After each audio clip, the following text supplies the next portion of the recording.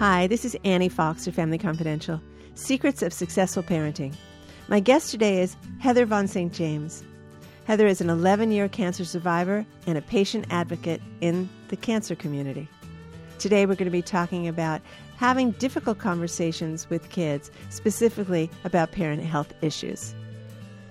Hi, Heather. Welcome to Family Confidential. Thank you, Annie. It is a pleasure to be here. Thank you so much for making the time in your day and the work that you do. And I just want to let my listeners and viewers know that you're a person who helps people.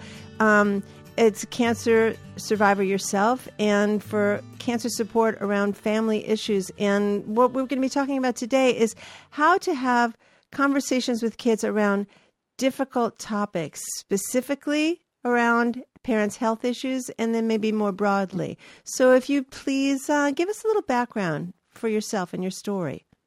Sure, thanks. I was diagnosed with a really rare cancer 11 years ago. My daughter was only 3 months old when I was diagnosed.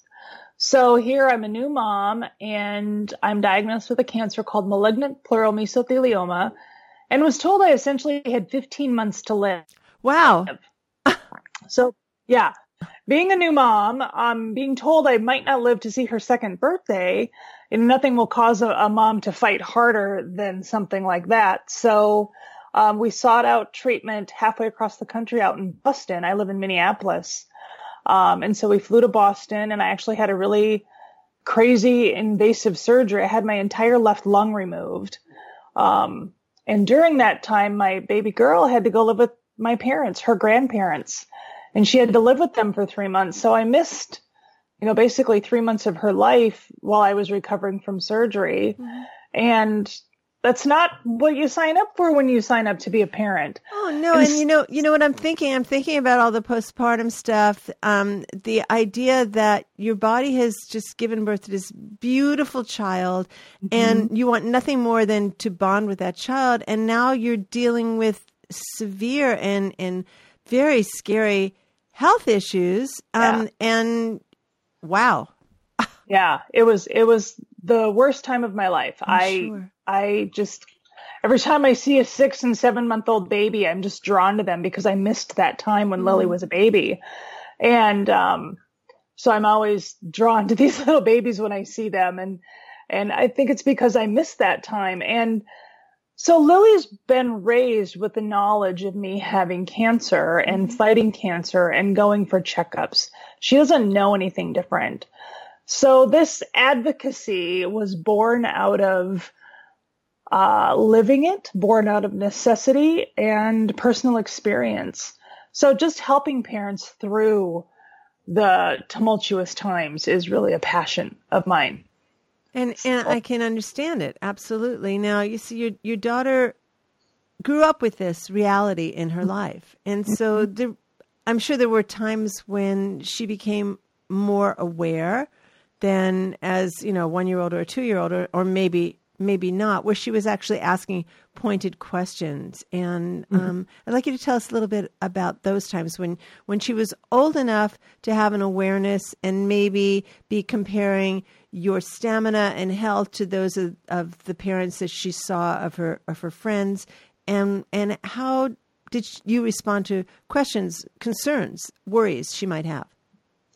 Well, she noticed, I don't know how old she was, probably kindergarten. Mm-hmm. She noticed that I didn't have the stamina the other parents did, but I really tried to do as much as possible. Like, I was really involved with her classroom, and I would do things. She just knew that I couldn't climb on the playground or, run as much because I had one lung and I just couldn't do as much. But she was always cool about it, and she always has been. She's like, oh, that's my mom. She has one lung. She can't do it.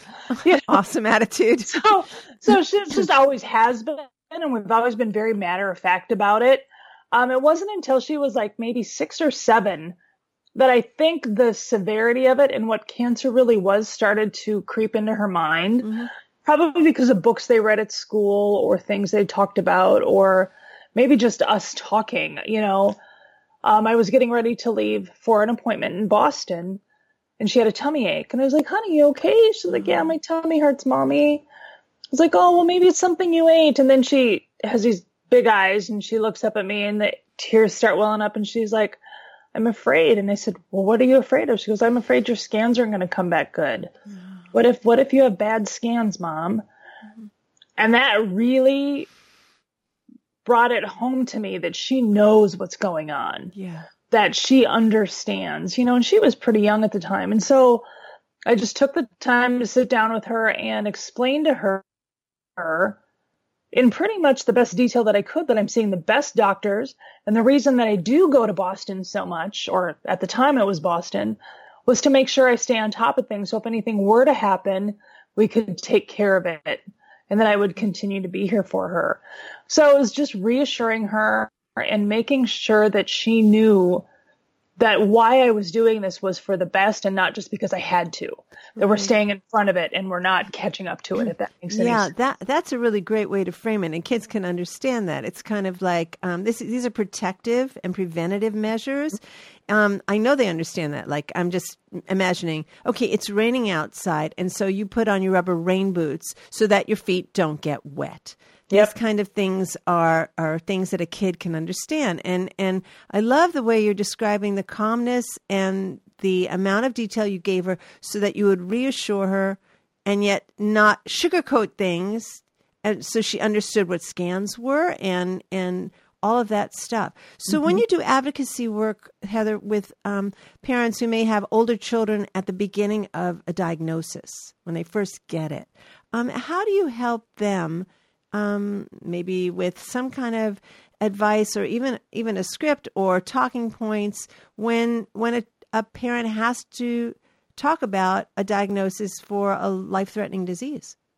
A lot of parents that I talk to, their kids are adult children because the patients are much older. But there are the few that have kids who are 6, 7 years old.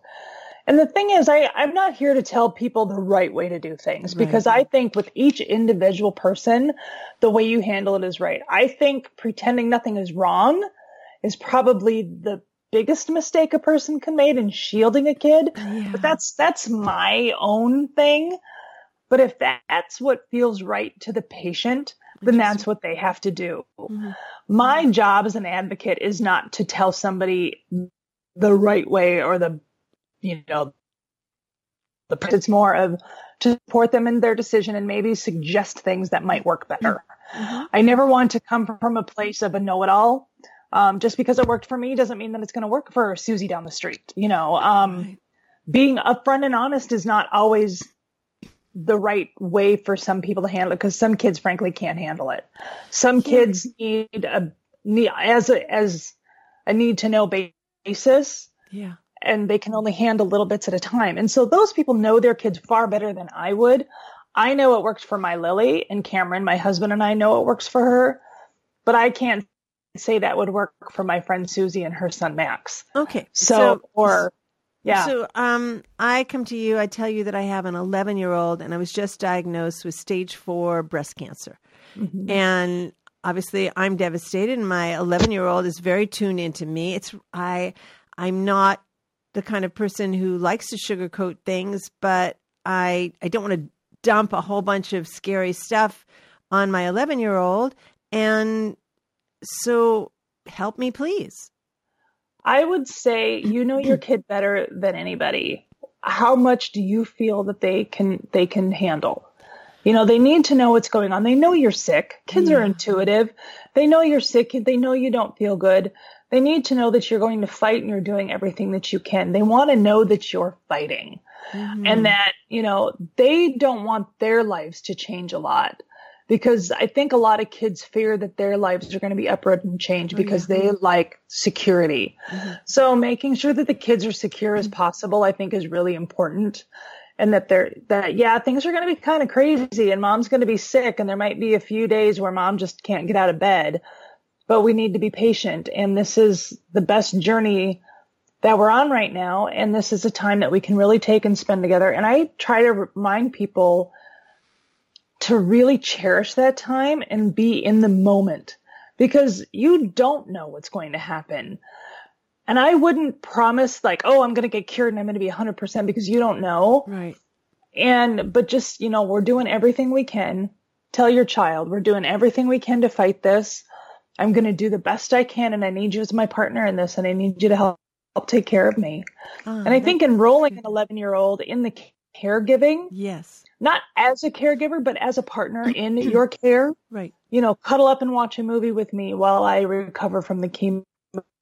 Mm-hmm. Know that important part of the journey, not just a tag along, and try to keep things as they need to keep going to school. And then the other thing that I think is really important is resources. There are camps called Camp Kasem, which is, my kid's never gone, but I've talked to other parents who've sent their kids, and it's a camp that's specifically for kids of cancer patients. Being around other kids who know and who are going through the same thing is so important. And so it's finding those resources for the kids. A therapist is a good thing. You know, support groups, whatever they need to help get through this. You know, tell people at school what's going on. So the teachers know. That's a big important part. Is I have told every single teacher that my daughter's had that I go to Houston. Now I go to Houston instead of Boston. My doctor moved.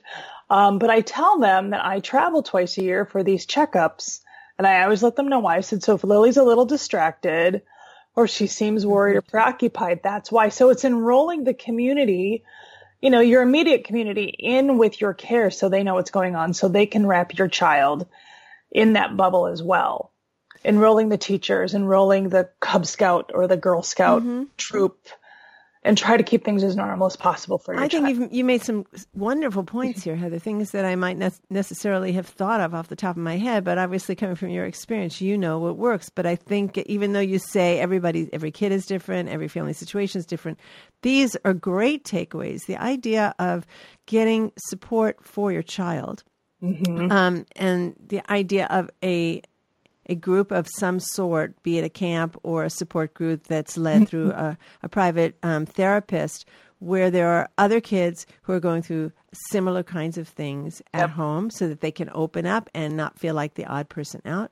The idea of letting teachers know and empowering your kid to open up to friends so that friends know what's going on. I think that what we know about tweens and teens is they often put a mask on their feelings of vulnerability. And that adds a whole other level of stress to what's going on. If they can be open and honest with close friends about what's going on, those friends, again, can act as part of the bubble when other people are kind of intruding, and you're a child who's dealing with so much other stuff, needs some more defensives.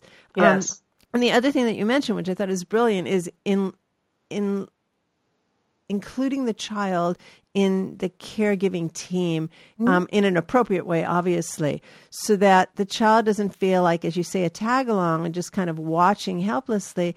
There is something so empowering. It's like, I'm helping my mom or my dad get better by bringing her a cup of tea, by sitting with her, by rubbing her shoulder if that's what she wants, where I could say, what can I do to help, Mom? Instead of like, oh, everything's fine, honey. I think those are three beautiful and very doable things. A really neat story to add on to that. When I was going through surgery 11 years ago, I met this wonderful family. Her name was Lisa, and her husband David was in the hospital, very, very sick. And her daughter Emma, was there with them, you know, when she could be, but she wanted to be there as much as possible. They lived, I think, in upstate New York, but came to Boston for treatment. And she enrolled Emma in the caring of David. And when David went home on hospice, Emma was right there along, helping change the drains, the chest tubes, taking care of everything. Now, fast forward 11 years, that 13-year-old girl is now a nurse because she was so moved and so impacted by taking care of her dad when he was on, you know, his deathbed in hospice and in the hospital and being enrolled in that. She's taken it to that next level in her life where now she's a critical care nurse. And she graduated at the top of her class because now through the magic of Facebook, I'm still friends with them. Wonderful. So it's been amazing to see Emma grow up and go through school and become a nurse and be so passionate about it because of that life experience. Yeah. The other part of that, as I see it, is that when you give kids an opportunity to be humane in their humanity, they grow in all kinds of ways. Yeah. So this is, as challenging as all of this is for a family, the more we can come together, the more we can all grow through it. Mm-hmm. Yep. I believe that sincerely. Yep. Wow. Good stuff here. We only have about a minute left already. I know. That did fly by. I know. I would love it if you'd give our listeners and viewers an opportunity of where they could find out more about your work on the web. You can find my blog at the Mesothelioma Cancer Alliance or mesothelioma.com. You can find me on Facebook, Heather Von St. James. You can find me on Twitter, Heather VSJ, on Instagram, Heather VSJ. I'm all over social media. Just Google my name. You'll find me. So I'm always available, not just mesothelioma patients. I like to talk to patients across all spectrums of cancer because I think it unites us. So I love being a patient advocate. I love helping people through the hard stuff. And I'm real passionate about the parenting. And that's what's really important to me. And the love's coming right back at you, Heather, because you do wonderful work. Thank you. Thank you so much for your time today. Really appreciate it. Thank you so much. This is Annie Fox for Family Confidential. To learn more about my work with tweens, teens, and their parents, visit AnnieFox.com and check out my new parenting book, Teaching Kids to Be Good People, Progressive Parenting for the 21st Century, and my latest book for teen girls, the Girls Q&A book on friendship, 50 Ways to Fix a Friendship Without the Drama. And please rate us on iTunes. It helps other folks find the show. Family Confidential podcast is produced by Electric Eggplant, creators of books and apps for parents, kids, tweens, and teens. And tune in next time when my guest will be Dina Babul. Dina is the co-founder of the Fatherless Daughter Project. Until next time, happy parenting.